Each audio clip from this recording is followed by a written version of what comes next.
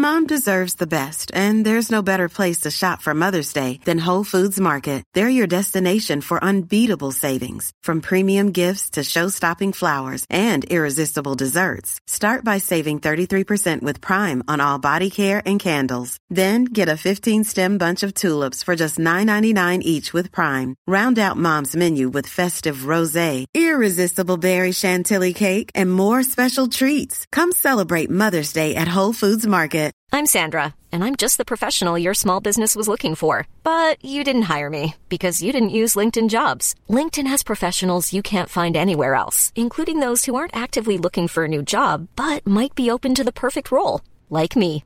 In a given month, over 70% of LinkedIn users don't visit other leading job sites. So if you're not looking on LinkedIn, you'll miss out on great candidates like Sandra. Start hiring professionals like a professional. Post your free job on linkedin.com/people today. Why don't more infant formula companies use organic, grass-fed whole milk instead of skim? Why don't more infant formula companies use the latest breast milk science? Why don't more infant formula companies run their own clinical trials?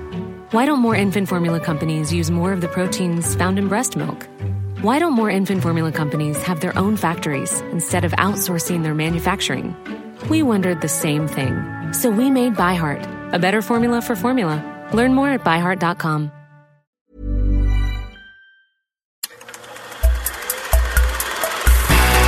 Podcast like it. Just podcast like it. Podcast like it's 1999. Podcast like it. You want a podcast like it? Podcast like it's 1999. Podcast like it. Just podcast like it. Podcast like it's 1999. Podcast like it. You want a podcast like it? 1999. Welcome to Podcast Like It's 1999. I am your host, Phil Iskov, and with us today we have Emmy Willis, past and future guest, I'm sure. She was on for Freaks and Geeks episode. I can't remember which one it was. Yeah, it was. Doesn't matter. An episode. It was great. Yep. Everyone loved it. Yep. And more of that. Big fan. Big fan. Emmy Willis, who wrote on She-Ra and is now currently on Star Trek Lower Decks. Yes. And this fall, 2020. Really? For TV. Do we know that for a fact? Oh, yeah. It's Okay. been announced. Oh, great. Yeah. Congratulations. Thank you. Look forward to it. And Sean Bennett, also a writer in his own Hi, right. everyone. That is the voice of Sean Bennett. Hello. He worked on Elementary and on... Yeah, most recently I wrote an untitled Walking Dead game for Very exciting. Skybound Entertainment. Do you have any idea when that's going to see the light of day? No. I wish you could see Absolutely. Sean's face. It was fantastic. Yeah, this is gonna someday be- it will happen, though. And it'll be great. No. I feel like people are going to lose a lot of my weird nonverbals. So I feel like are 50% of my Non-verbals. communication. Is that the name of your book? Gosh, if only.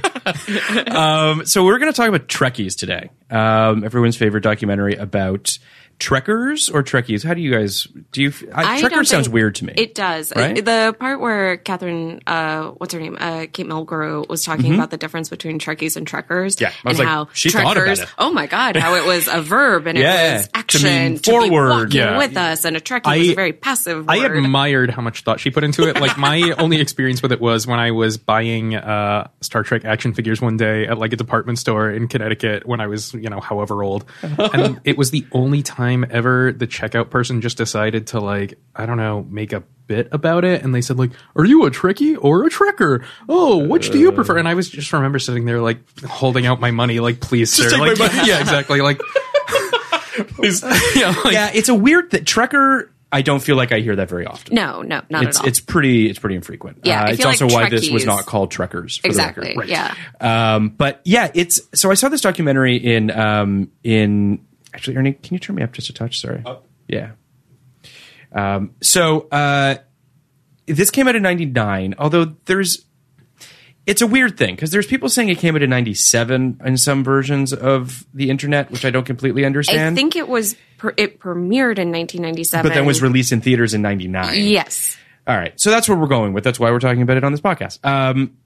I remember seeing it in 99 and thinking to myself, these people are deeply strange. And part of it was because I think at the time, first and foremost, and this is sort of, I spoke to you guys about this before, but I want to talk about sort of fandom on the macro to a certain degree, because I think that this movie walks a very interesting line between love and not hate, but sort of making fun of these people. Certainly. And that's a hard sort of, waters to charter to a certain degree. Well, it also feels like it's very easy to kind of look at fandom and be like, look at these weirdos. Right. But now, 20 some odd years later, that's the norm. And like, I have a ton of, Trek toys. Literally, we bought a new Trek toy. Oh, congratulations. Yesterday. Yeah, thank you. What'd you get? I was at Golden Apple Comics and they had a bunch of vintage, 1995 era Star Trek toys. And That's I got vintage now. yeah, I know. And I got Worf. Nice. Yeah. My fave. Worf looks so weird without the makeup. Is that weird He's for me a to say? very handsome man. He's an attractive man, but it's like seeing him without the makeup just makes his face look. Yeah, and it's odd. the teeth too. It's Yeah, not just yeah. the forehead and the hair, but Yeah. it's the teeth that Yeah. make a man. Weird. And Weird like, thing. I just think they're like, it's more, I always find it more jarring with Worf, Michael Dorn, because I feel like with LeVar Burton, Geordi at least, like there's a lot of imagery of him without the visor. Yes. In Or pop reading culture. Rainbow. Exactly. Yeah. Which was concurrent. Yeah. So yeah, like even though I've seen Michael Dorn without the Worf makeup, like watching it in the documentary, I was like, oh yeah. Yeah. That's Yeah. him. It's weird. And Brent Spiner certainly, I mean, Yeah. the Spiner Femmes, guys. Oh my goodness. We will get there. We'll get there. But I think it's interesting that sort of, it feels like the first documentary that I can remember that tries to explore a weird little corner of fandom or just people that are very sort of fanatical about a thing. And I think it does a relatively good job of it, but I can't help but feel like at times they certainly seem to be kind of like laughing at them a little bit. Yeah. It's also it's not just a corner of fandom, like it's a very, very narrow corner. Like it's the people who go to conventions. It's the people who, make their dentist's office a Star Trek shrine. So I think, it chose to go that niche and it could have chosen many different other niches to include in fandom. But I think one of the things I was missing certainly was the fans and the fanatics who do go on to, like Barack Obama was a huge fan. Yeah. Stacey Abrams, huge fan. And, my boss, Mike McMahon, huge fan of Star Trek, made a Twitter account about Star Trek, now writes a Star Trek. Which is great. So I think it chose to do the most, I don't know, like not base, but like the easiest way of making fun of fandom rather than saying fandom actually opens up a lot of possibilities for more people to pursue other things. Well, I guess my question, and perhaps you guys know the answer to this, I don't, but were the Star Trek conventions sort of the first convention of its kind in that capacity? Like, did it, because like I watch this and I'm like, Comic-Con now is like what it, you know what I mean? Right. Like it's so was this a common thing? I imagine there weren't many fan bases that had conventions like this at the time. Yeah, I think this is the first like primary like one thing fan base that had conventions like this. I won't pretend that I did not do the research. I don't know. I know Comic-Con itself is pretty old. I wouldn't be surprised if they started around the same time. Right. But like looking at this, like just the way that, and part of the thing that I guess like I thought was really cool watching this was remembering like, oh, this is 1999. Like the internet web store sort of, world wasn't really available yet. So for a lot of these people, this is the only place you could go to get Star Trek stuff. Right. And the way they're like, trading like rare toys there, like that's all on eBay now. Yeah. I mean, you can still do it in person, but why would you? Well, it's like there's one guy, the one kid that I guess we would say is sort of the protagonist of this movie, if there is one.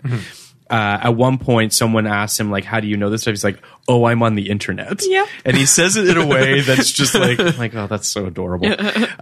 But yeah, it does feel like, the internet brought your message groups and your various other sort of ways of bringing people together. But these people would get on planes and drive places to be with other fans of this thing, which is, it's a really lovely thing. And I do think that Star Trek as a property or as a universe building, that feels in tune with the property.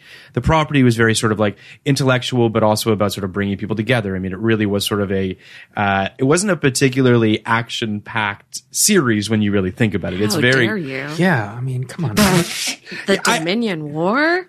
Those last 10 episodes of Deep Space Nine, that was an event. Yeah, Kirk and Spock fighting to the death. Well, okay. I mean, in the sense that like it was a little bit more sort of. It felt wasn't it about them going around the world trying to, or the universes or what have you, talking to people and trying to like deal with things through talking, not through fighting? Wasn't that sort of like one of their big things? Oh yeah, it was like all diplomatic. About, yes, yeah. But there was still some action. There were bad guys who sure. shot There were at your them. Klingons and your what was the other Romulans. Romulans. That's what it was.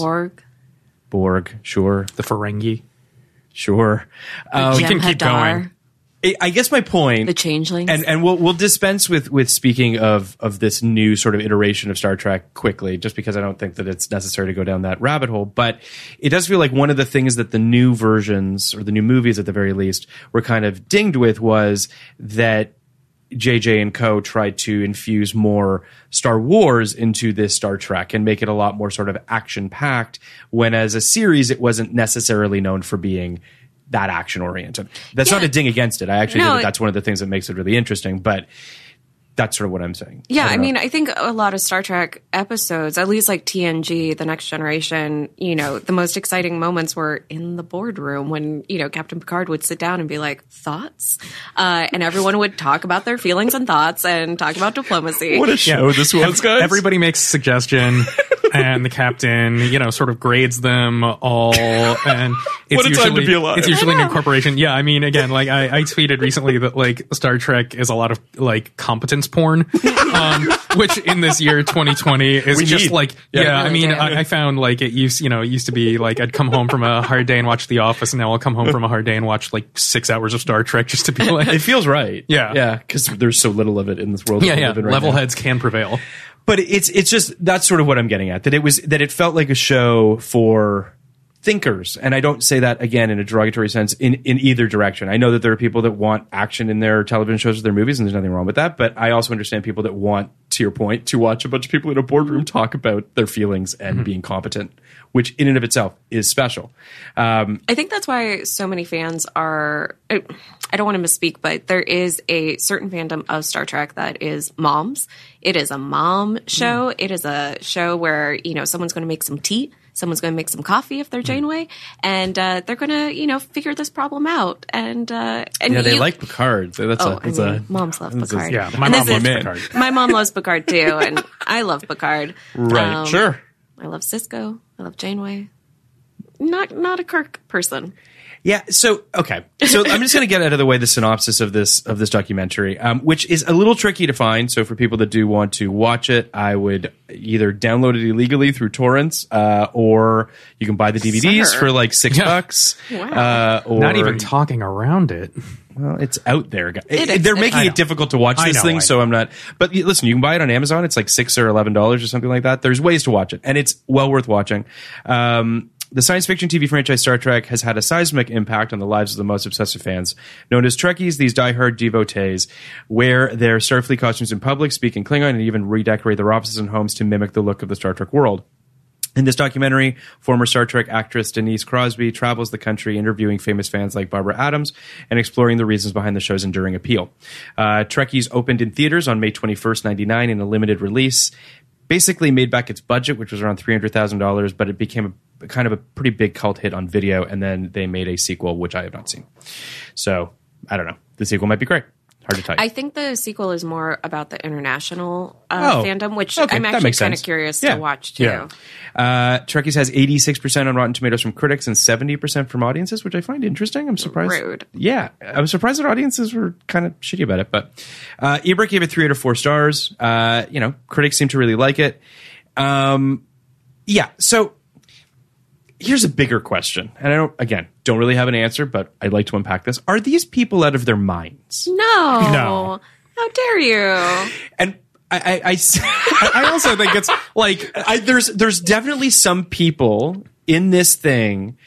Okay, let's talk about Barbara Adams for a second here. Hero. So Barbara Adams, for those who don't know, was a juror in the Whitewater scandal trial who wore her Starfleet Academy uniform every day. Cool. And became a thing. Like, people talked about this person, and she, there was I can see Sean wants to correct you. Did I say it wrong? She's not in the academy. She's Yeah. an officer. An officer. I thought I'm she going was to a need to commander. curb this. I think we're all going to be doing like. Well, isn't she a commander? Do they call her commander at like the Kinko's that she works at? Well, yeah, but thereby she's graduated the academy. Okay. She's wearing a Starfleet uniform of some sort. Phil has never wanted to strangle me more than that's in not that true. moment. That's absolutely not true. I guess what I'm trying to get at is her logic within the documentary was that people don't make fun of people for wearing sports uniforms in public. Why should I be embarrassed to wear this? Exactly. That's Yeah. But then she goes one step farther and says, why shouldn't my fellow officers also wear? So I guess my question is, does Barbara Adams have the firmest grasp on reality? Ooh. Yeah. Yeah, I think the movie is definitely trying to. And I don't. I'm not disparaging her name. She seems great. I want to make sure that we're all on the same page on what I'm speaking about in terms of the lines of blurring reality and fiction. And I think one of the, I was going to say characters, but one of the fans, they make mention of how wouldn't it be nice if we lived in a world and in a future where Star Trek and the diplomatic ideals of the Federation and Starfleet were the blueprint for how we exist in the world and how we exist going forward. And isn't that wonderful? And I think there is an idealism that's attached to some of this fandom, but yeah, it's certainly, people choose different things in this life. They choose to wear a Lakers uniform. They choose to wear a cross. They choose to wear a comm badge. It's going a little further. Yeah. Then I'm not really disputing that point. It's when she tips into this idea of it being real. Like, the difference between loving Star Trek and those characters and loving a sports team is that one of those things exists in reality. The other doesn't. So that's where I get listen, I love a whole bunch of fictional characters. We all know that. And I wear t-shirts with their images on it all the time. But I don't think they're real. Like, I don't think that my fellow fans of that thing are, Yeah, but I think to my point, it's more like it's holding on to this ideal of like, wouldn't it be nice if it was real?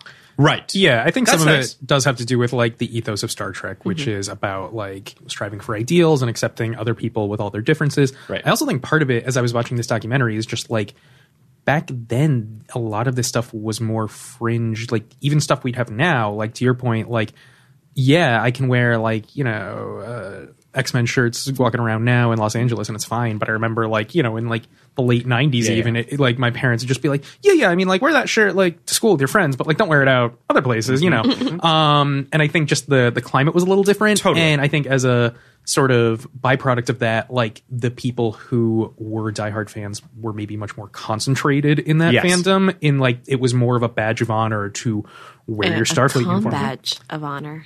Oh, I like what you did there. Yeah. I think there's also something to be said too for.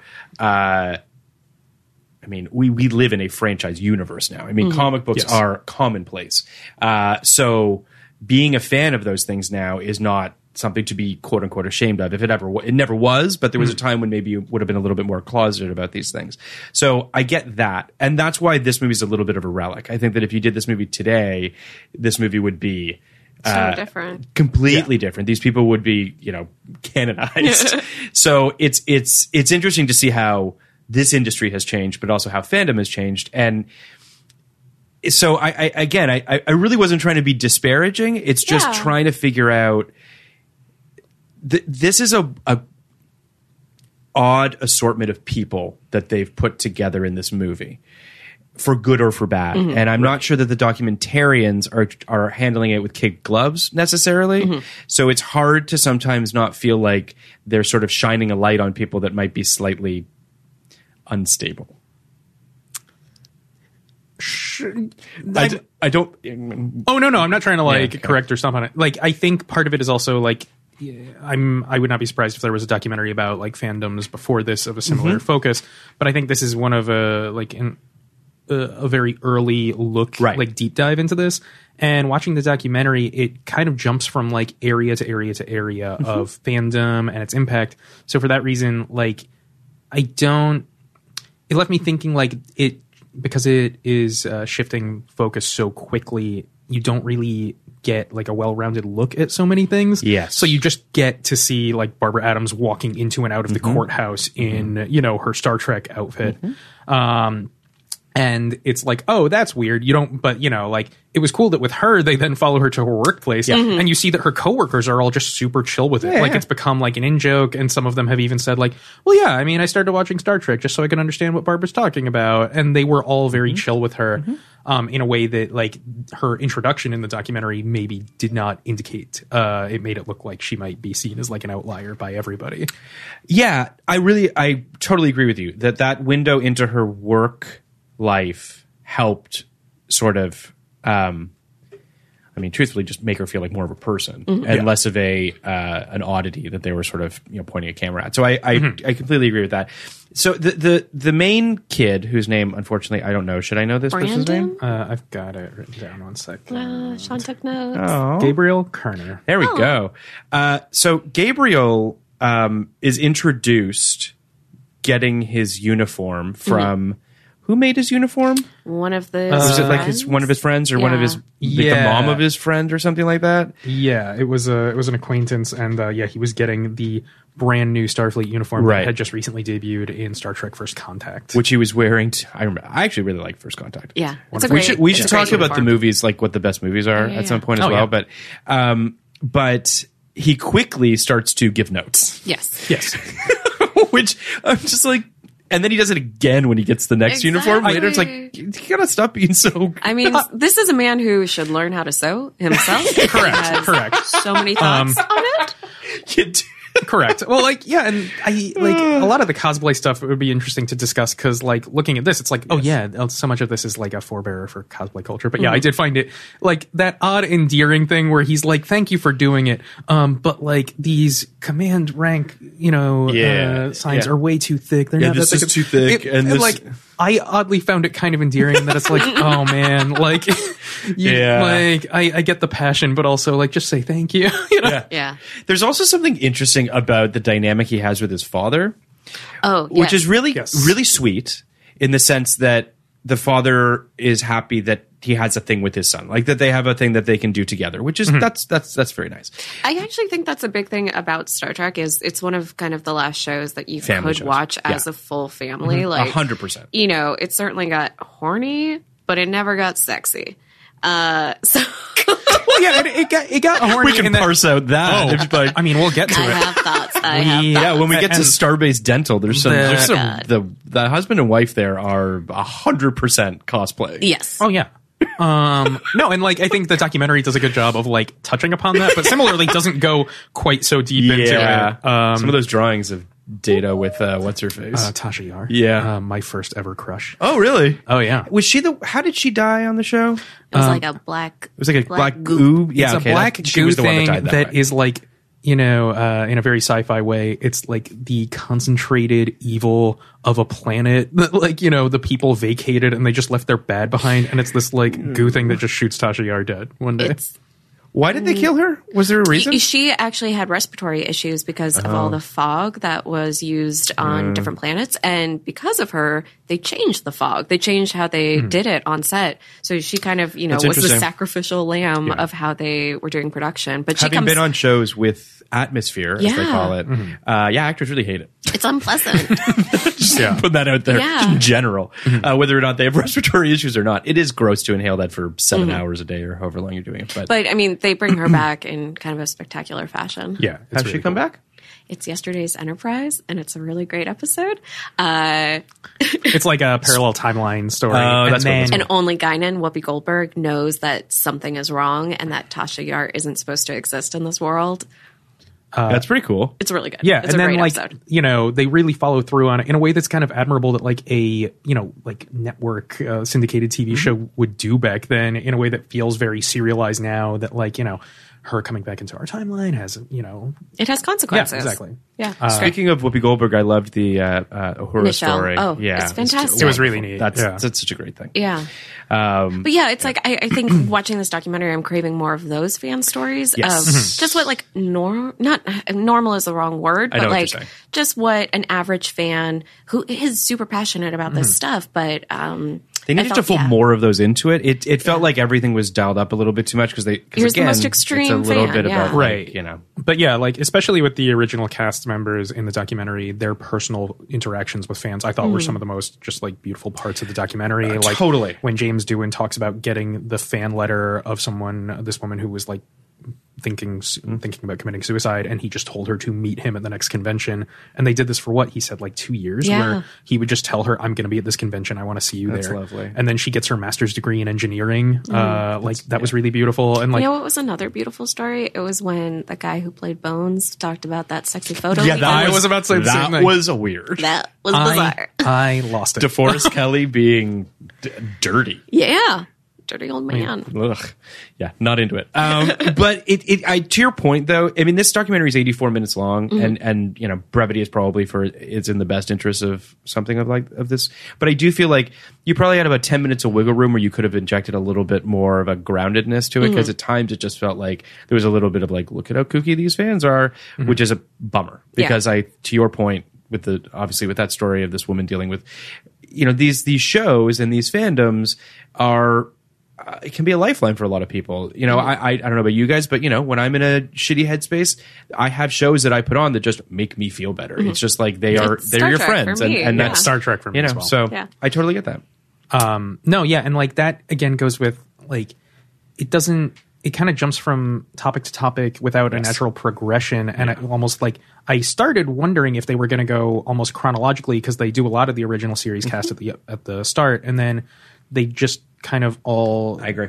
Like, yeah, and I was curious if we'd be getting more stories like that, and just how the fandom has progressed, and how like a generation grew up with the original series and then brought their kids or their families into it, and how the next generation affected people like that, and how like these people that grew up started to affect not just like their families and friends through Star Trek, but like the world around them.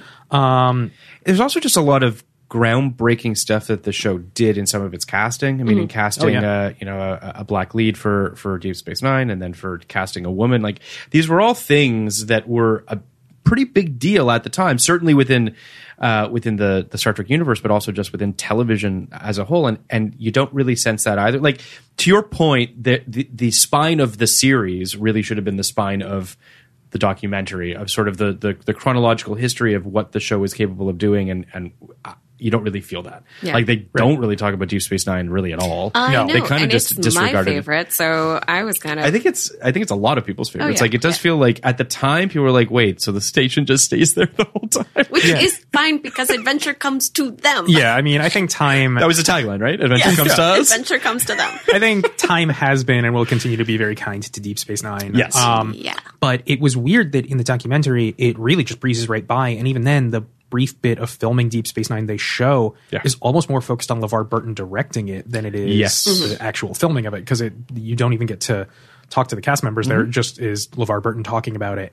And then they spent a pretty fair amount of time with Voyager. And like, Well, with Janeway at the very least. yeah, exactly. And to your point, I thought it was very cool when they did talk about like how a lot of like moms were bringing their kids into it just as like a strong female role model and everything. Like I thought that was really cool. Yeah, I mean, and these are all things that I feel like they could have underlined a little better. Like, they're all there, and we were looking for it because we were trying to find a little bit more meat and substance to it. Well, and back to like the history of the show, there's also the history of Star Trek fandom, where I'm going to mince my words. Is that the phrase? Mince my words, mince my meat. Yes.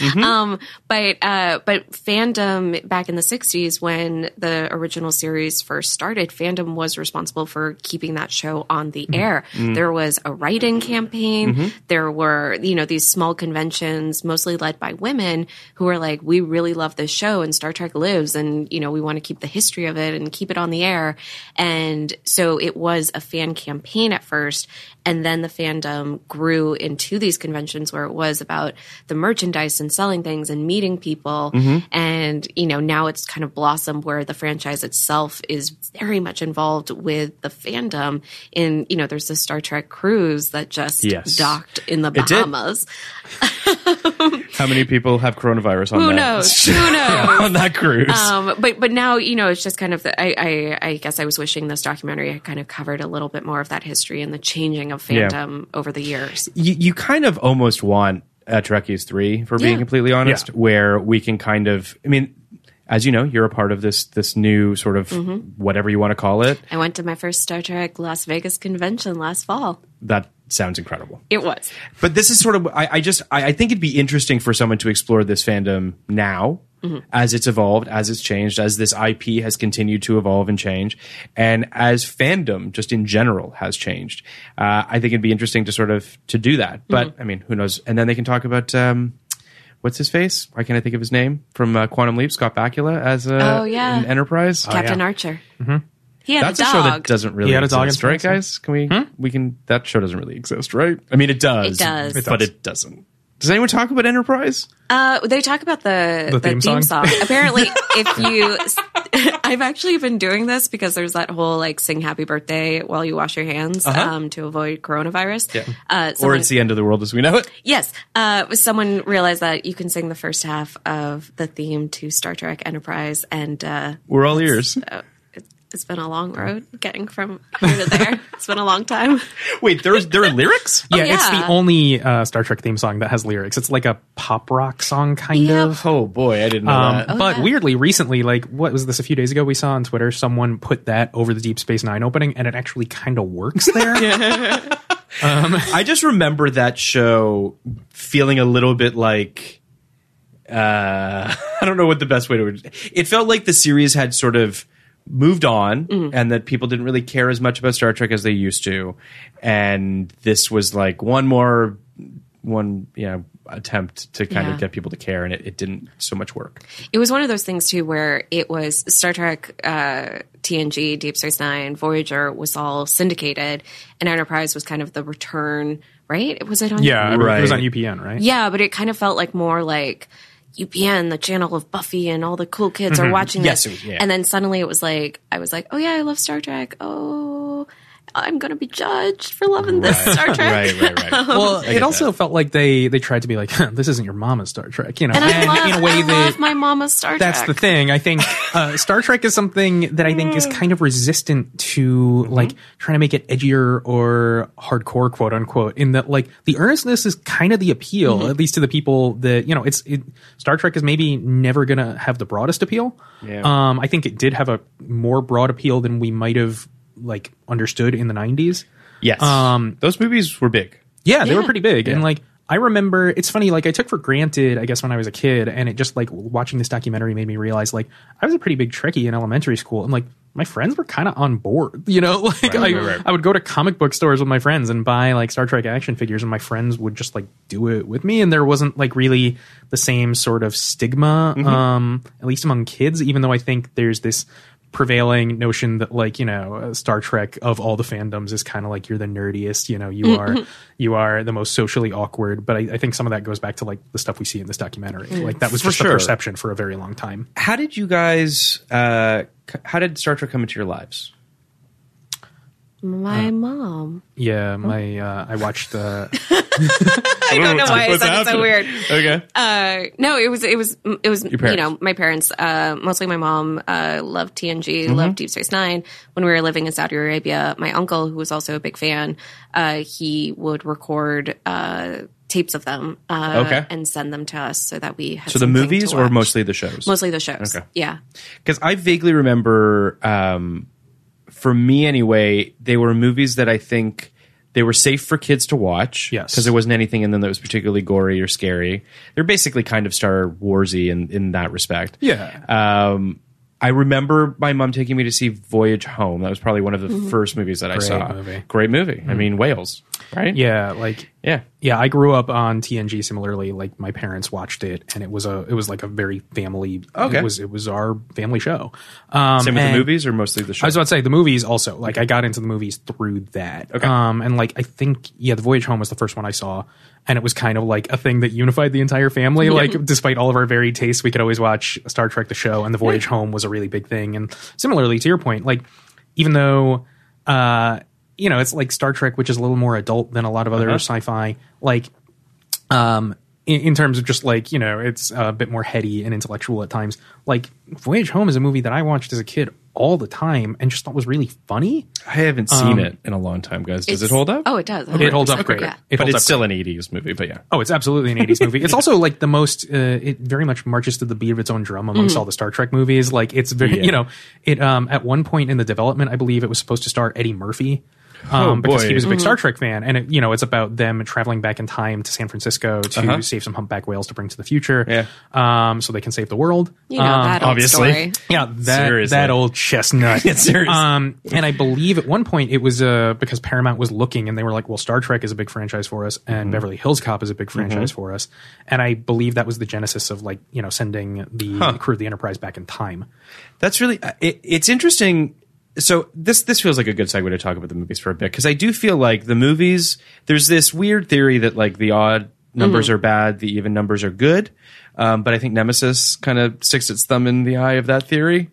Yeah, Nemesis broke that. So, at least for a little while. But, which actually, just going back to the documentary, how funny it was that the kid, Gabriel, Gabriel was making this movie called Star Trek Nemesis in the documentary. Yeah. I also thought that was another thing going back. Like they kind of breeze by the fact that he's making a fan film and with friends, and they're like making these elaborate costumes, and he's like designing these elaborate 3D models of ships in there. And I was like, this is so incredible. cool. I know. Yeah, and they breeze past it. Exactly. Yeah. They breeze past a lot of stuff in Yes. this.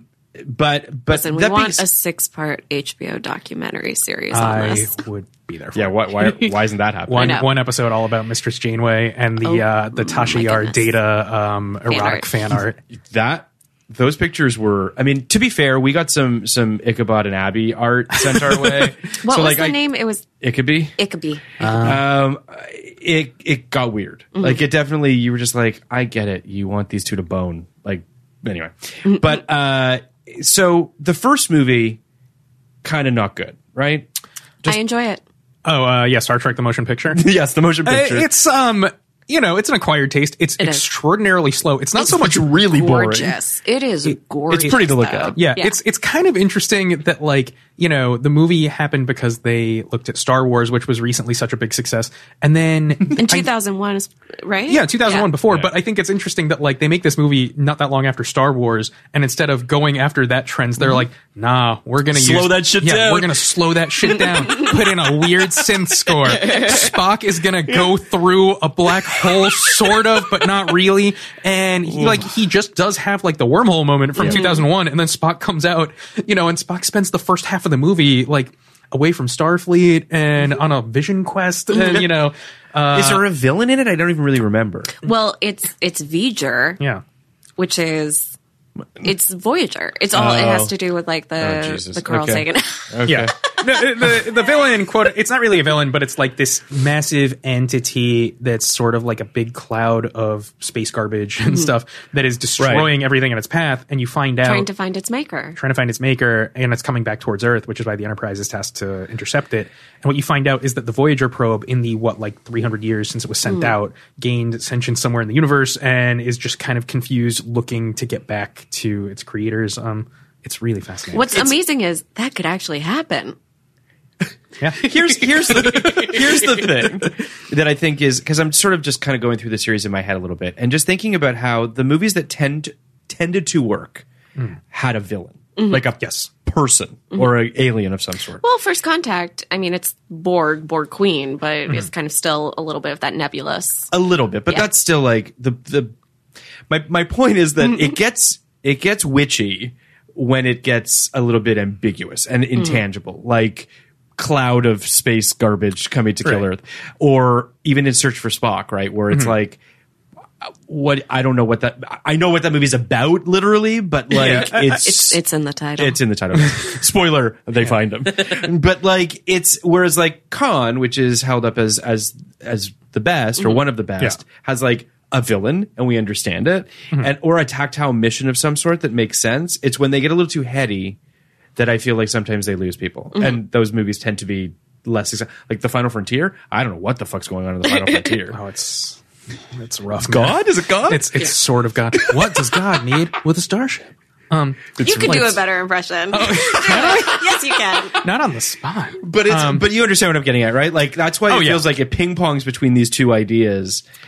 It's got a pretty great rogues gallery of like people to go up against when you think about it. Yeah, I'd say to your point, it's maybe less like a specific villain and more like a more mission specific, driven and focused thing. Because like the Voyage Home doesn't really have, there's no villain in it. I mean the probe is like, but it's just a thing that's destroying the Earth in the future. But people just like seeing them on Earth because it was funny. No, exactly. They're just like, oh look.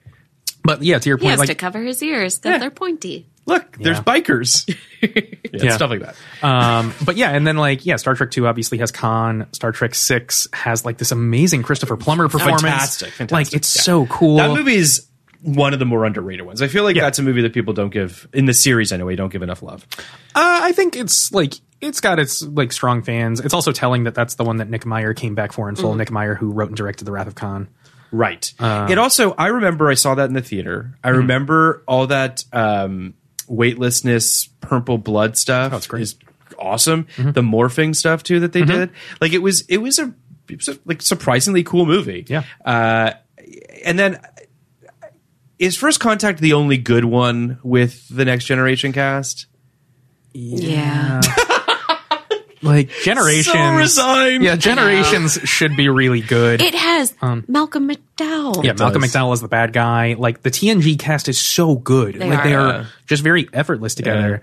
And like you get, Captain Kirk and Captain Picard together should be a really great moment. Like I remember as a kid, like just watching, this is like when I was getting into real like movie fandom and like seeing on Entertainment Tonight, like clips of William Shatner and Patrick Stewart together and it just being like a moment and me losing my mind. And then you see the movie. Also, don't forget, we get Succession's own Alan Ruck. That's true. I forgot about that. Yeah, he's the captain of the Enterprise B, right? Yes, I think he was in Ferris Bueller before he was in Succession. He was also the star of The Exorcist on Fox. And Spin City.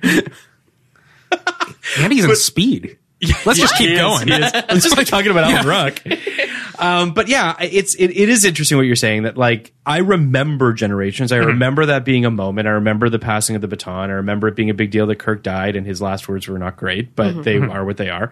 And then First Contact comes out, which was a big deal. I remember that was a very successful movie. I remember they went all in with the Borg, which made total sense considering the series, and it worked. Yeah. And then it stopped for like Insurrection. I don't remember anything about Insurrection. It's not very good. There's a really interesting book that Michael James Peller, Cromwell in Insurrection? Is he the guy? Cromwell is in Cromwell's First Contact. Yeah, it's F. Murray Abraham's in it, Yes. right? Right? It has like the face stretchy alien, and it's the Fountain of Youth planet. Yeah. But that's the one that the Michael Peller book is about, right? Writing Yes. Insurrection? Yes. Yeah, like Michael Peller, who is basically like the showrunner that brought Next Generation back from the brink of when it was really bad in seasons 1 and 2, and then kind of set the template that begat the other shows. And like so many TV writers, like, some of the guys on Elementary, like learned under his sort of model in the Star Trek shows. He has a book that was never published, but you can find it online. Because his wife is like, I'd like his words to matter even if Paramount wants to silence him. Yeah, he died not long after, so it's kind of like the last thing from Michael Peller. But it's this book about, and it's a pretty like unfiltered look at like the writing of Star Trek Insurrection and how it started as one cool idea, and then it's like, well, you need to service all these masters, you need to service these actors, which by that point, like Patrick Stewart and I think Brent Spiner had a pretty considerable amount of say in how it goes. We can keep going. I can No. Yeah. I do think that it's. I think it's a really fascinating series. You have the Next Generation movies, you have Nemesis, which kind of puts a stake in it. It feels like that's sort of the end. And then Hiring for your small business? If you're not looking for professionals on LinkedIn, you're looking in the wrong place. That's like looking for your car keys in a fish tank. LinkedIn helps you hire professionals you can't find anywhere else, even those who aren't actively searching for a new job but might be open to the perfect role. In a given month, over 70% of LinkedIn users don't even visit other leading job sites. So start looking in the right place. With LinkedIn, you can hire professionals like a professional. Post your free job on linkedin.com/people today. Since 2013, Bombas has donated over 100 million socks, underwear, and T-shirts to those facing homelessness.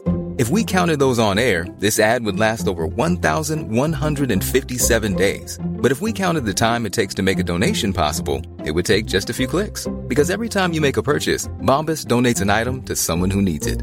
Go to bombas.com/ACAST and use code ACAST for 20% off your first purchase. That's bombas.com/ACAST, code ACAST. I mean, I don't know how it came to be. I don't know how the 2009 JJ Bob and Alex Damon Lindelof movie happened, but it infused an excitement in me and in obviously a fair amount of people that went to see that movie that this was a brand that was worth exploring again. But then the second movie stumbles. The con stuff just doesn't really work, at least in my humble opinion. There's a lot of good stuff in it, but it also just feels like they're kind of it's kind of a kitchen sink movie. Like they put so much stuff into that, and it doesn't all kind of jive with itself.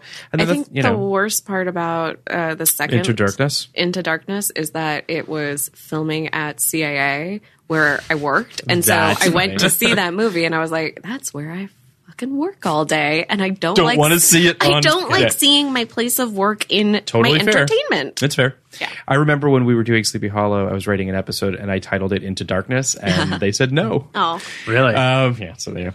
It was. I mean, I was just being playful. I wasn't shitting on their movie. But that being said, I think that there's something to be said for sort of the. For the series and where it was sort of going and what they were doing. And I think that there's a lot of interesting stuff in all of it. I think that Beyond has some interesting stuff in it too.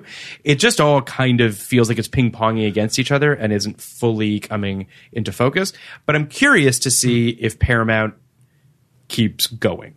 Like what they do moving forward. yeah, because they're due to make another one, right? I mean, there's the Tarantino thing, which I heard that's is done, that dead? right? Okay, I believe don't that's know. done. And then there was talk of a Chris Hemsworth, Chris Pine thing where like they play with time and the father and son get to meet in some way or another, but it was a budgetary thing. I think that one's also done, and the Noah Hawley one is the one that's right. Yes, so he's but with perhaps a new cast. Yeah, it's anyone's guess. Yeah. I mean, yeah, it's just so interesting too, because like to your point, when you look back at the arc of these movies, there are so many high points and so many points that are kind of low, and like so much of Star Trek, like the high points are kind of a response to the low points. Like, you know, for example, Wrath of Khan is like it's kind of a small movie. You know, it takes place like in the bridges of the two ships primarily, which are actually the same set, just like moved around. Like the panels were all moved around. Sure. Like Ricardo Montalban and William Shatner weren't even there the same day. It's just to say, like, it was a movie that was made kind of like on a shoestring budget relatively, and it works. And then the next time they try to go bigger and it doesn't work. And then the time after that they try to it's kind of like contracting and each movie, each succeeding movie or successive movie is like a response to the one before it. And you know, it's kind of like that's why it's this weird like ping pong. Here's a question, a next generation question. I'm ready. Could they just do a younger version of that cast? Well, I mean, the first episode of Next Generation is the crew assembling. All coming together. Yeah. Okay. Well, then that doesn't work. Because there's just a part of me that was thinking, like, because a lot of people feel like the 2009 movie is sort of like Muppet Babies Star Trek, which is fine, and I love Muppet Babies, and I like that movie. I want a Muppet Babies in space. God, that would be so great. Guys, do you remember that Gonzo's an Alien? Do you remember that movie? Yeah. Well, Muppets go to space. Oh. I believe they do it in 1999, in fact. Oh. Wow. So we will be covering that. Cool. It's I don't think it's one of the better Muppet movies, but I don't know. We'll talk about it. You're going to find out. We're going to find out. But yeah, to your point of like, if there's a younger version of that Gen cast, crew. I wonder if there's something to be done with that. Yeah. Because to me, it's like, if you can't get this cast and you're rebooting it all over again, it's a big cast and it's a lot of roles to fill and it's tough to fill those roles. Is there a way to pivot? Is it a whole new thing? I don't know. Yeah, I wonder about that. And like newer Star Trek, especially like since 2009, you find that it's very the new stuff is generally tethered to something of the old stuff. Like, you know, Discovery is sort of like set in a very specific place in the timeline in relation to like the original series. Picard is obviously, you know, set in relation to the Next Generation. And I think that's really interesting because at least in the 90s, like each new Star Trek show was very much its own thing and had like kind of a tangential at best relation to anything else. Like Deep Space Nine is sort of born out of a storyline in the Next Generation, but then that's the end of it. And then Deep Space Nine is its own thing. And like, and Voyager too has the Maquis storyline that sets it off, but it doesn't have anything to do with Deep Space after that. And the Next Generation, like the name of the ship is the same, and Bones McCoy shows up in one of the early episodes as like a 130-year-old man. It's funny when you said earlier about how like, you know, Khan was made on a shoestring budget. There's a part of me that kind of wants to see someone make a Star Trek movie on $50 million. Something like that. Like, and I know that that's not a shoestring budget, but I just mean like something that constricts it and sort of puts it in a different headspace would be interesting. I like Noah Hawley. I love Fargo. There was a lot of stuff in Legion I thought was really interesting. Like, I think he's a really interesting guy. I'll be curious to see what he does with him. But so someone who does appear in this documentary is Brannon Braga. Shows up in his leather jacket. Oh, can we talk about the lamp? I didn't notice the lamp. The lamp is in the form of a naked woman's torso. And that is the lamp he chose to have as showrunner in his office. He could have had showrunner. He could have had any lamp in the world, and that's the one he chose. Prominently featured in his Talking Head segments. Yep. Yeah. I don't know Brannon Braga from Adam, but I'll say that there is something about the way he comports himself a little bit in this that is a little bit not great. Like, there's a little bit of like looking down on the people that want to be on the show, wearing his leather jacket with his lady torso behind him. There's a little bit of bravado going on. But it's interesting nonetheless to get a perspective of a person who's show running a Star Trek show at the time, what that must have been like. Because it's interesting because Brian Fuller's talked about this as well. Because his first writing credit, I believe, is on Voyager, if I'm not mistaken. Yes. He was a huge Star Trek fan, is a huge Star Trek fan. And that you could submit scripts to Star Trek back in the day, right? Yeah, it's how Jane Espenson got her start. Crazy. Jane Espenson, Ron Moore, who became like a major Star Trek writer, and then obviously Battlestar Galactica. My old boss from Elementary, Rob Doherty, came up through Voyager that way. Those were his first scripts. I was really surprised, actually, in the documentary that Brannon Braga mentions this policy and then just goes into talking about how some fan sends them a piece of mail every week when like it's a really cool thing. And a lot of like notable writers got their start because of blind submissions. A lot of the like Yesterday's Enterprise, which we were just talking about, was a blind submission like that then became one of the most notable episodes of Next Generation. And so, I thought like, he was a little derisive of it. He seemed dismissive of that, I guess is the better way of putting it. Yes. Which is a bummer. And I don't believe any show can do that anymore. Like from WGA regulations being what they are. I don't even know if it's a WGA thing. I think it's less a WGA thing, and it's more like it is a gigantic legal, like, you know, like vulnerability. That's okay. Fair enough. I don't know how it went for Trek. I don't know if they got sued a lot or anything. But I mean, back to fandom, like any of these people who are submitting these ideas and these scripts were fans first, writers second. And just kind of like it really didn't dive into what it means to, especially for, I mean, the three of us too, growing up as fans of stuff and now writing, like there is a path. And unfortunately that wasn't explored in this documentary. Yeah, it does feel like there were a lot of paths not taken with this documentary.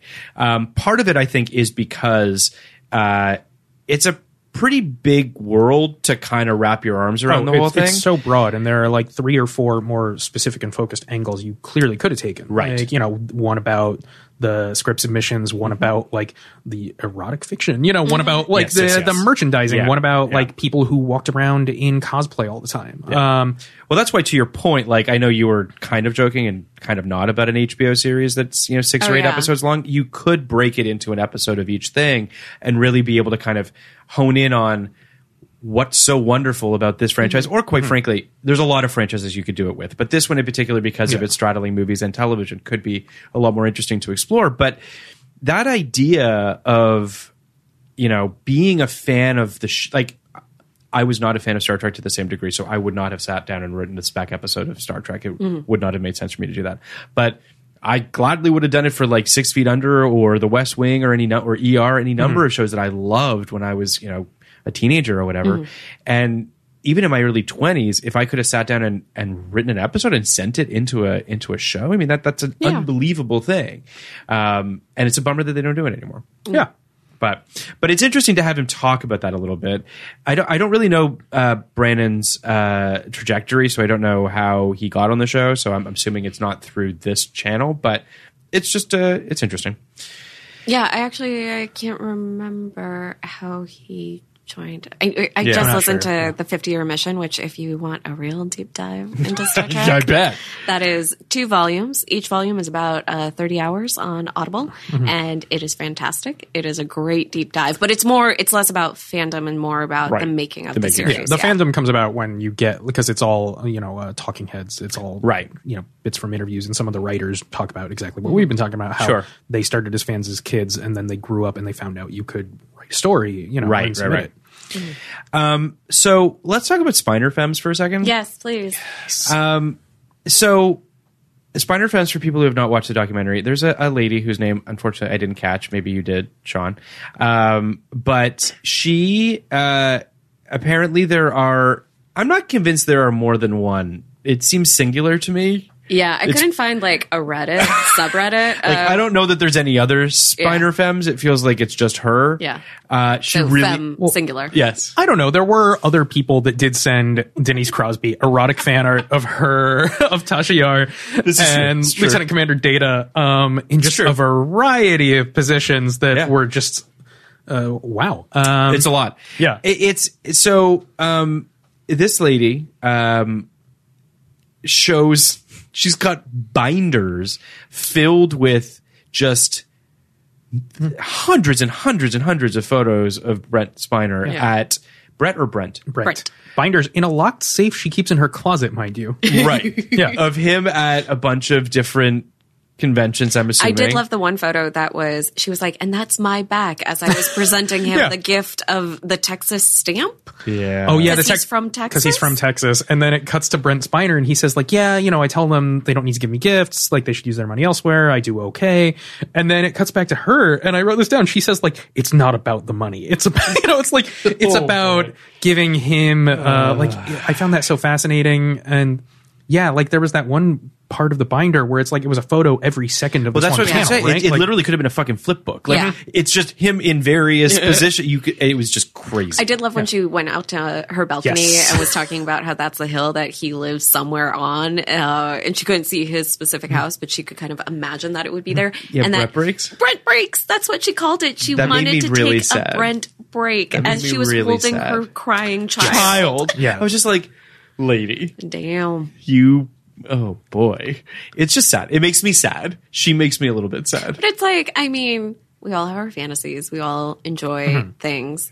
And it's to varying degrees. And this documentary shows a very specific degree. A very Yes, a extreme very degree. specific degree. Yeah. She when she was asked about Trekkers or Trekkies, she's like, I think there's a negative connotation to both of those. I prefer Spiner Femmes. I'm just like, sure. That's not a thing. Spiner Femmes. I mean, by the way, it makes sense. It does make sense. Yeah. But I mean, going back to kind of the money and stuff, there was that one moment where they had the auction for the Klingon face piece. And I think it was like $1,600 that one Klingon ended up paying for a prop. And not a good prop, in my opinion. Yeah, it was like latex that was clearly aging. Rotting. But it was cool that like you could see the fans in the audience going back and forth in this auction, and the one guy in full Klingon garb gets it, and they go up to him afterwards and they ask, and he says like, I wouldn't have left without it. Like he was going to pay whatever it took. And I just thought like that was kind of cool, even though it was like, that thing is going to look just like a nondescript piece of rubber. There was in an like 6 weeks. auction last summer for some of the Deep Space Nine costumes, and I was looking at it because I was just kind of curious how much some of this stuff went for, and it was like Quark's whole wardrobe, and it was several $100s. And I was like, but who and why?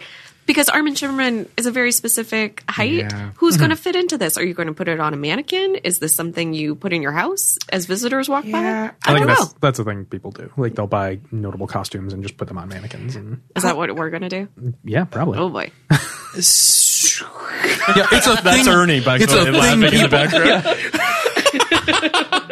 It's a thing people do, Emmy. Lots of people. It's true. Here's the thing. Because in my head, I was sort of trying to work out, like, people that take props from shows they worked on or shows that they created or whatever the case might be. There's a personal attachment to that thing, whatever it is. And I can't necessarily say that it's drastically dissimilar to the attachment that a fan would have to that thing, other than the fact that they were a part of the actual production and this fan is sort of just projected and not wrongly, just an attachment to that thing. So I sort of understand it. I guess it depends on the props. Personally speaking, for me, like costumes and makeup stuff, I find kind of gross. Yeah. Just because it's like people are like wearing them and sweating in them and like it's just kind of gross. Whereas like a physical prop of some sort, like for instance, I really wanted to get the head from Sleepy Hollow. Ultimately, I wasn't able to, but that doesn't matter. But like that's a thing that I'm like, yeah, that's a cool thing to put on your desk that I sort of understand. A piece of rotting latex that was on random Klingon's head for a scene, to me, is not worth that kind of money. But teach their own. No judgment. And I think that goes back again to like, it was 1999, like genre material was not quite as ubiquitous and widespread. Yes, and like this was like a huge thing and people grew up with it. So like I can understand why, like, you know, in an environment that's a little more dry for this material, like that meant a lot to somebody. Totally. You know, and like totally. You know, he's getting dressed up in Klingon garb, you know, to go hang out with his friends at a convention. I'm sure to him, it doesn't even matter if in 3 weeks it just doesn't look like it was when he got it. Like it's just knowing what it was. I agree with that. So Starbase Dental. Yes.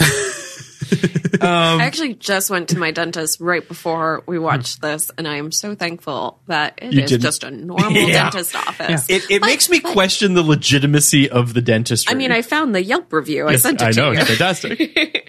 But I mean, I feel like I've been going to a bunch of doctors for like check-ins and stuff, and every single doctor's office I do go to, they have weird art. My podiatrist, the guy who's helping my ankle, like there's just a bunch of shoe art on the walls. There's actual shoes. That's on point. Yeah, but it's like, I feel like a lot of doctors' office, no matter what, they're just weird looking. They put up a lot of weird stuff, and so dentists and doctors, generally speaking, don't give a fuck. Yeah, you know what I mean. They want, the only thing that I care to see on their walls is their diplomas. I don't need to see anything else from Starfleet Academy. Yeah, obviously. Yeah. So Starfleet Dental, or Starbase Dental, my apologies, was fun to watch. Would never actually have them do anything to my teeth.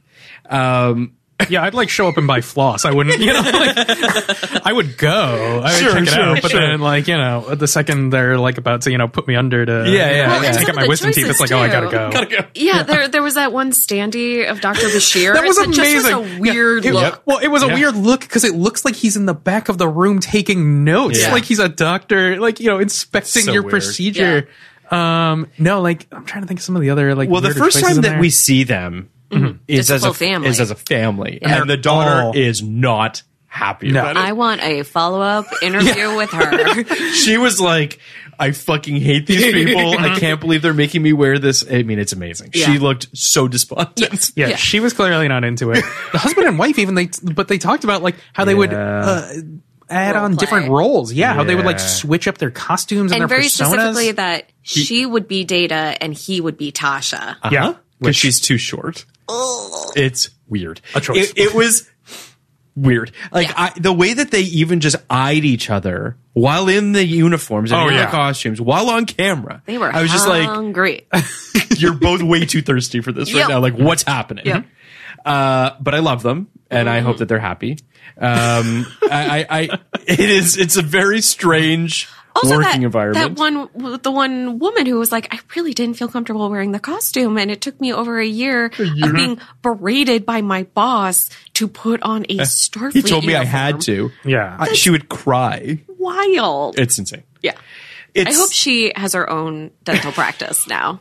That's just a normal I do too. office. That's a real fucking dentist's office.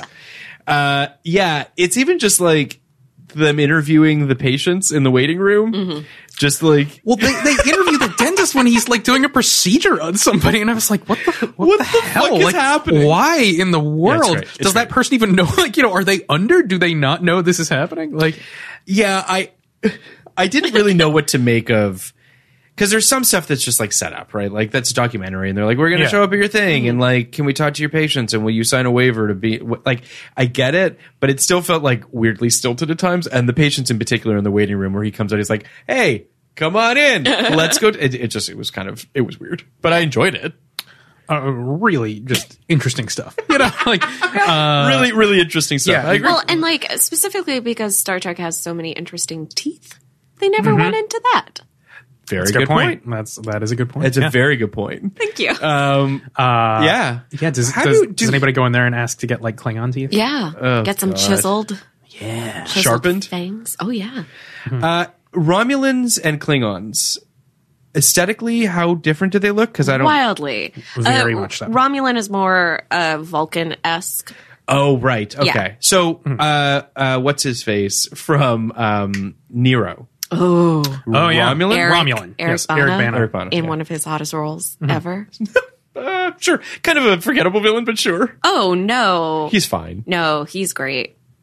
He's fantastic. He's pretty cool. I stand for Eric Bana. I actually rewatched Troy the other day for Really? him. He's great in it. I caught a little bit of Hulk last night on HBO. Love Hulk, obviously. Great movie. That movie is edited psychotically, and I love every second of it. Oh, yeah. I want him back. Where did he go? Eric Bana? He was in Dirty John, Yeah, right? he was in Dirty John. That's what it was just in, yeah. Okay. He's a guy who's had such a weird career because, Weird career. within a few years, he was in Star Trek as Nero, as this, grunting, hulking villain.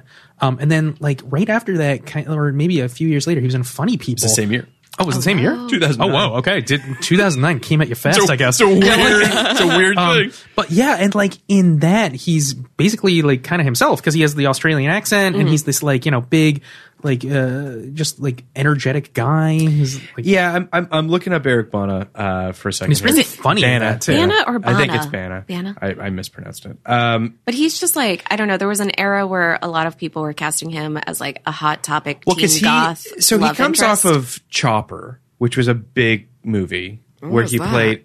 He plays some big sort of movie in Australia, an Australian movie Okay. where he plays this serial killer or something like that. And then he gets Black Hawk Down, which kind of Yes. puts him on the map a little Fantastic. bit. Then he's the voice in Finding Nemo. Who? I believe he's the shark or one of the sharks. Oh, maybe. Then he gets Hulk, and everyone thinks he's going to be the next big thing. He does Hulk, Troy, Munich. Oh, and you know what it is? It's the sex scene in Munich that destroys his career. It's one of the problems. Oh, gosh. Ooh, Yeah, I don't know. give Spielberg sex scenes. I don't actually agree with that. Don't give sweaty slow motion sex scenes to Spielberg. I thought the sexy. He's not a sexy filmmaker, No. just to be very clear. No. But there's sex scenes weirdly in Schindler's List that are kind of fine. Just for what that's worth. I'm just Not going to let gonna that follow hang there. up on that.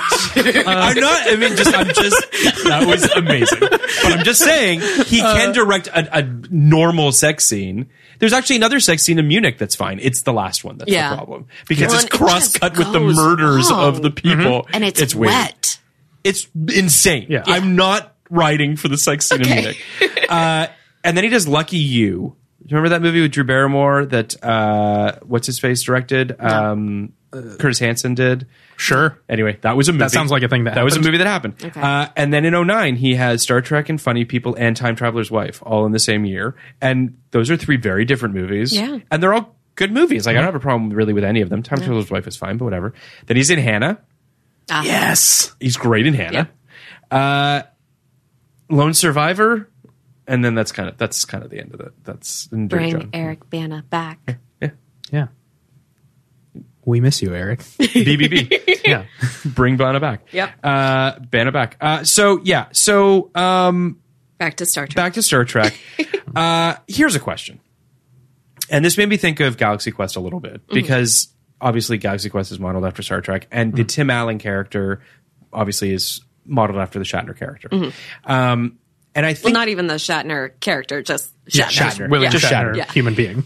Shatner's a weird thing with Star Trek, if you ask me, because there's a part of me that feels like he has a love for it because it obviously birthed his career, and he is who he is because of Star Trek. But there's also a little bit of a touch or twinge of resentment that you feel a little bit toward. Not resentment might be the wrong word. Sort of this like looking down at some of the fans sometimes. Yeah, there's that famous quote from him at some convention where he's like, "You people need to get a life" or something like that. Like he's just. I wonder if that's also, I feel like in the last couple of years that maybe has waned, and he has started a little bit of like what Carrie Fisher would talk about with Princess Leia of like, yeah, it's unfortunate that, all I'll be remembered for is Princess Leia. Exactly. But also kind of realizing that like they're so intertwined. Yeah.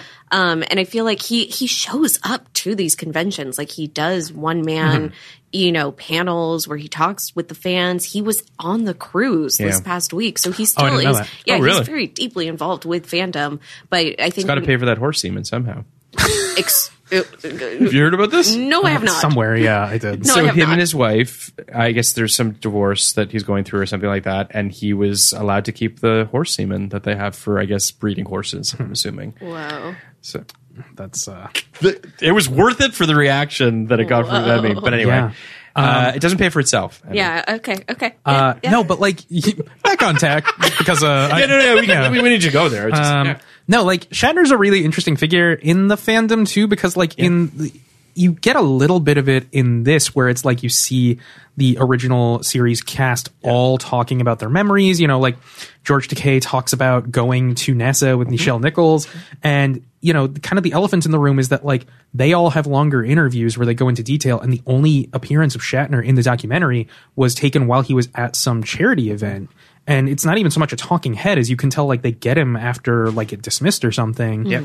And like, going back to the 50-year mission, which Emmy mentioned, like the other crew members, the other cast members all talk about how they all hated him. Like Leonard Nimoy and him only got along, they got along here and there and they became friends like later in life. But, no, I mean, like, it's interesting to watch it in this, especially when in that segment when they ask all the fans, like, who's your favorite captain? And it's like very overwhelmingly like Captain Kirk is a figure in this fandom that just that carries such water and carries such weight. And he's not really in this documentary at really all. Not. Mm-hmm. It's an interesting, it's interesting that he's not in this documentary. And it also just feels like there's just an interesting push and pull, it feels like, with him and the franchise and with the series. Mm-hmm. There's no question, obviously, that he the only other thing I can even associate him with truly is Boston Public or Boston Legal or whatever it is. TJ Hooker. Also, of course. How could I forget TJ Hooker? Priceline. Yeah, of course. Rescue 911. Okay. I was such a Star Trek fan as a kid that I did watch TJ Hooker reruns with my mom, and I obsessively watched Rescue 911. That's fantastic. I love it. Shatner would love to hear that. Yeah. I mean, I don't know. Shatner's just an interesting guy. I don't say that. I really don't say that disparagingly. I think it's watching his clips and thinking about him in this. Just obviously made me think about Galaxy Quest, and it does feel like they are emulating the tensions between the cast and him in that movie. Well, and Justin Long feels so much like the kid in this documentary. Yes. Of just like what it means to be a fandom or what it means to be a fan and really look into the blueprints of the ship and questioning like how do you get to 10 Ford if you're at the captain's yacht? The captain's yacht is a real place. It is. I know. And 10 Ford is the bar. So what I was the last guy that they kind of focus on is this guy who seems to be sort of building things. Oh yeah, he's building Captain Pike's chair. Yes. So like I thought that was like it was interesting too because they talk about like the ways Star Trek has influenced science and engineering, and I was like, oh cool, so they're going to talk about how like flip cell phones were clearly based on like old communicators or all the countless ways Star Trek actually impacted science. And they're like, so here's a guy in the middle of nowhere who's an engineer, and he starts talking about what he's doing, and he's like, yeah, my friends had my friends had pictures of Farrah Fawcett on their walls growing up. I had pictures of Star Trek. And then it cuts to his wall, and it's a picture of Captain Pike, who's like scarred and elderly, and like he just looks kind of horrific. It's a picture from The Cage. And the Menagerie. And then it goes into him saying like, yeah, this is Captain Pike in the menagerie. He's he's confined to a moving wheelchair and he can't speak. So he communicates through this light and this buzzer, which blinks once for yes and twice for no. And then I was like, okay, so he's making a thing, and then he comes out in it. Yeah, it's and great. Like, it's amazing. And then he's riding it down the street. Yeah, it's great. And like, It's it was, great. It's the part that I loved was when he went to Radio Shack and he's talking to the guy. Oh, and the that guy man is like, clearly what the did not- fuck is happening? That man was he keeps not having looking it. at the camera With he his doesn't military say- buzz cut. Yeah. It's fucking amazing. Yeah. And he like the guy's like, so I was thinking, I'm trying to do this, this, and this, and do you think I need this, or do you think I need this? And just cuts the guy who like does a side eye and then it cuts away. It's fantastic. Yeah. There are it's so many, really good stuff. Yeah, there's so many great like peripheral characters. I almost think of them like that in this. Like when the Klingon crew goes to the Carl's Jr. and they after they meet up for the convention and they all like storm into the Carl's Jr. Well, they don't storm in; they walk in very politely and kindly. And then they ask, "Have you ever served anyone?" Yeah, they ask the cashiers. They're like, "Have you ever served any Klingons?" And they're like, "Yeah." It's great. It's just so charming. Yeah, it's really. I mean, that's what I would say about this whole movie is that it is charming. It does feel like a love letter, despite sometimes feeling a little bit prickly or a little bit sort of a little mockingly towards some things. It does feel like a love letter towards their fans, and it is from the fact that Denise is the sort of the face of this thing helps too, in terms of just getting people to. You feel like you're getting the real from these people. That these people are definitely enamored with her and enamored with the series, and she's getting them to open up in a way that perhaps other documentarians might not. And it feels again like a Valentine. It doesn't feel like they're trying to be shitty towards anybody. There's like an earnest quality to it. Just earnest in the fans themselves. Totally. Being really open, but also earnest in the way it's filmed. Yeah. No, absolutely. So did you guys see this in 99? No. Had you seen this before? No. Also no. Really? I had heard a lot about it. I mean, it's I'm to the point that genuinely surprised. it's difficult to find. Also, I was in the Middle East in the 90s, so like we didn't see anything. So we certainly didn't see Trekkies. Yeah, I remember hearing about it and being a little skeptical and thinking like it was gonna potentially like look down its nose at Trek fans. Right. Just like calling it Trekkies in '99, it was a term that I was generally like called a Trekkie by people who meant it And you beat them derisively. up. Yeah, exactly. Fight. No, Phil, much like Captain Picard would, I find a rational solution. I pull all my best friends into my ready room and I say, what's he going to do with this? Yeah, what are we going to do? Yeah. This man made fun of me for liking Star Trek. Yeah. Let's go around the room. Mark, what do you reasonable. think? It's reasonable. So neither of you, I'm genuinely surprised that neither of you had seen this up until this point. So fresh eyes on this. Yeah. So I did see this in 99. I want to say that I rented it from either a video store that I was working at or frequented, whatever the case might be. But I do remember seeing it and liking it and thinking it was funny. And again, like I keep thinking about like your mockumentaries that were sort of coming out around the same time. So you had Waiting for Guffman, you had sort of the Chris Guest stuff. And I don't remember when the British Office started. I think it was in the early 2000s, if I'm not mistaken, but maybe I'm wrong. But my point is more that I saw it sort of through the lens of I can't believe these people are real sort of thing. But I enjoyed it nonetheless and didn't feel like it was being shitty towards them. But so I did like it back then. But do you guys feel like do you think you would have felt about it if you had watched it in 99? I think it would have hurt my feelings, to be honest. Yeah, I think at the time, like, yeah, it just felt like it was putting Trekkies under a microscope in a way that, like, I don't know, the temperature at the time, like the climate for nerdy fandom was a lot different than it is now. Like, I still remember as a kid, like in a department store, the first time I ever saw like Trekkies in the wild, other than like me and my parents, which is to say, like I remember like we were like walking around like a Caldor or something in Connecticut, and there was I believe a husband and wife, and they were in full TNG uniforms, just walking around. And like as a kid, I was just like, what? You know, I found it so fascinating.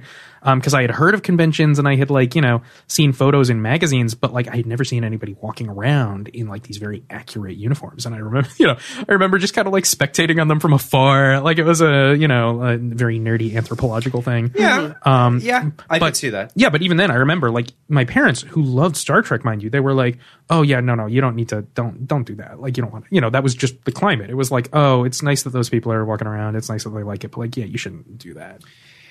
So you think it would have? You think had you watched in 99, you would? So how old were you in 99? 14, 13. Right. So a little bit in more that age sensitive of, like, to that. and Yes, being I get insecure that. about, liking anything that wasn't cool or normal or popular.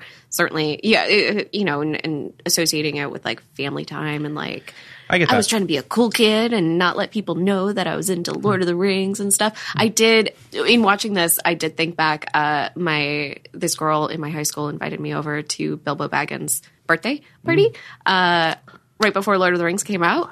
And I remember even that being like, and she dressed up for it and I didn't dress up, but like I attended and being like, oh, I can't tell anybody else that I was here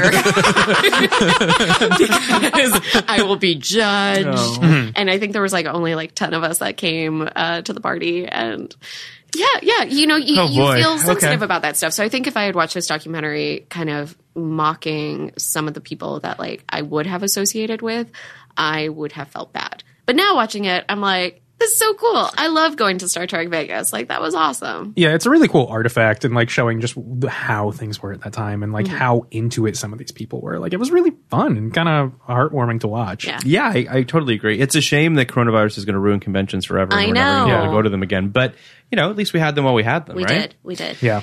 So do you want to rate this movie? Do you remember, you want to sort of pre-podcast give this a movie a rating? Have we done, you don't know what this is? No, because I've only done the TV show with you. So what we do on this podcast is we rate the movies from 0 to 99. 0 being the lowest, 99 being the highest. Okay. 50% being the threshold with which to recommend this. Generally speaking, we rate it, if you've seen it in 99, which I have, I will give it a rating in 99. Then we do a rating before we recorded this podcast, and then a rating after it, as though perhaps the there's so podcast much math. might have changed your rating. Okay. Which more times than not, it doesn't really. But we just put it in there just for whatever. So I'll go first. In 99, I think I would have given this a 70. I liked it. It didn't change my world, but I enjoyed it. So I think now or before the podcast, I'd give it a 72. It went up in my esteem, but also felt like 2 whole points. But I also feel like it didn't necessarily, it was all the things that we were talking about, which is that it felt short. It felt a little cursory. It felt like at times it wasn't really digging into this fandom or into fandom in general. And I'm kind of holding at a 72, quite honestly. Like, it hasn't really changed one way or the other, but that's fair. Please, whoever wants to go first. I'd give it an 86. Oh, shit. Okay. Before and after? Yeah. Okay. Wow. Like a solid B. Yeah, no, that's... Yeah. I'd say, like, especially the people I know who work in the Trek universe now and people who enjoy Trek, I would recommend. I feel like my parents who love Star Trek too, I feel like I don't think they would enjoy it as much. I mean, I'm trying to think, like, my mom loves Star Trek. It is her, like, comfort food. When we went to our first Comic-Con, we immediately found the Klingons, and I have so many adorable pictures of her standing next to her first Klingon. That's adorable. Yeah, so I don't know if, like, some of the attitude that this documentary takes towards people like that, I don't necessarily know if I would recommend it to her. I hear that. But, an 86. Okay. Yeah. Yeah, I'd give it like a solid 80. It, I don't know, it's really charming. It is. Even though, like, I kind of left it wishing... Truthfully, like, yeah, the HBO example, like, I wish it was longer. I wish it had been able to go more in depth into some of these things, because I think they there's so much good stuff you can get to. I wanted to see more about Mistress Janeway. Yes. I could have used another 10 minutes of Data and Tasha Yar fan I said fiction. this off the pod, but Mistress Janeway available on Amazon. Did you have any? I do. Can you give us a little bit of just a taste? I'm going to give a taste. Just a little taste. Okay. I thought I would have to wait for my first opportunity to approach Mr. Kim, but I was presented with it at the end of the meeting. I was reading over the reports left with me as my staff filed out. Then, I noticed Mr. Kim remained nervously shuffling his things, waiting for my attention. I glanced up, and he asked for permission to speak to me for a moment. I always adored that in him, I realized. He was already fairly well trained. Perhaps the whip wouldn't be necessary on him. Wow. So again, we need an episode going deeper into all of this. Yeah. Yes. Wow. No, yeah, it's Your face right now. Okay. Sure. I'll do the audiobook for it too. No.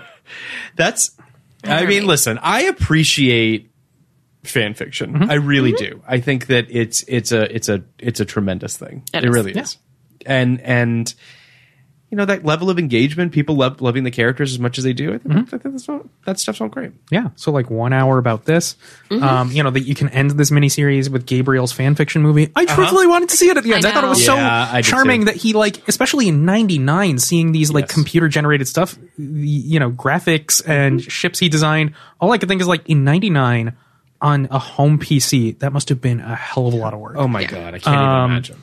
And I just found all that so charming. So yeah, I wanted to see so much more of that stuff. And but yeah, I mean, it's obviously a good thing if you leave a movie wishing for more. Yeah, I guess we should watch the second one.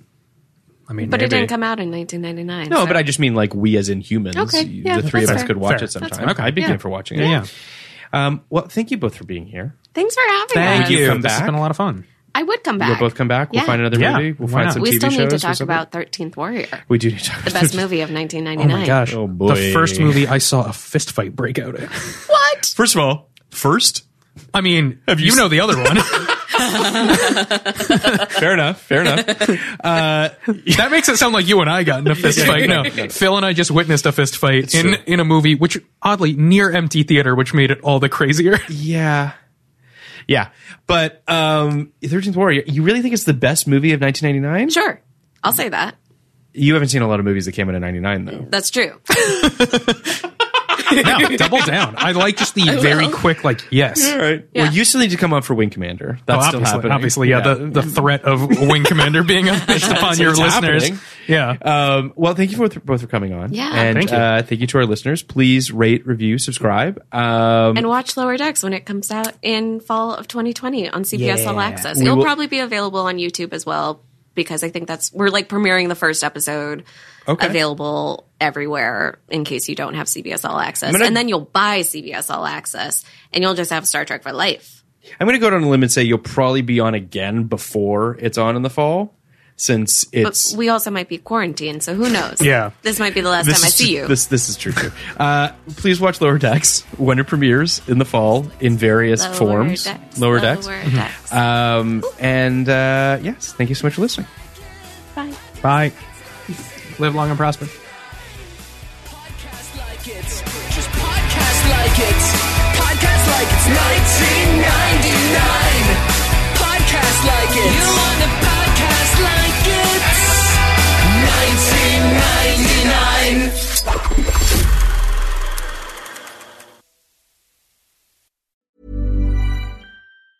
Mom deserves the best, and there's no better place to shop for Mother's Day than Whole Foods Market. They're your destination for unbeatable savings, from premium gifts to show-stopping flowers and irresistible desserts. Start by saving 33% with Prime on all body care and candles. Then get a 15-stem bunch of tulips for just $9.99 each with Prime. Round out Mom's menu with festive rosé, irresistible berry chantilly cake, and more special treats. Come celebrate Mother's Day at Whole Foods Market. Hi, I'm Daniel, founder of Pretty Litter. Did you know cats tend to hide symptoms of sickness and pain? I learned this the hard way after losing my cat, Gingy. So I created Pretty Litter, a health monitoring litter that helps detect early signs of illness by changing colors, saving you money and potentially your cat's life. Pretty Litter is veterinarian developed, and it's the easiest way to keep tabs on your fur baby's health right at home. Go to prettylitter.com and use code ACAST for 20% off your first order and a free cat toy. Terms and conditions apply. See site for details. Even when we're on a budget, we still deserve nice things. Quince is a place to scoop up stunning high-end goods for 50 to 80% less than similar brands. They have buttery soft cashmere sweaters starting at $50, luxurious Italian leather bags, and so much more.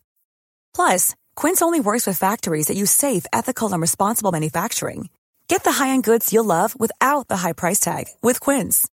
Go to quince.com/style for free shipping and 365-day returns.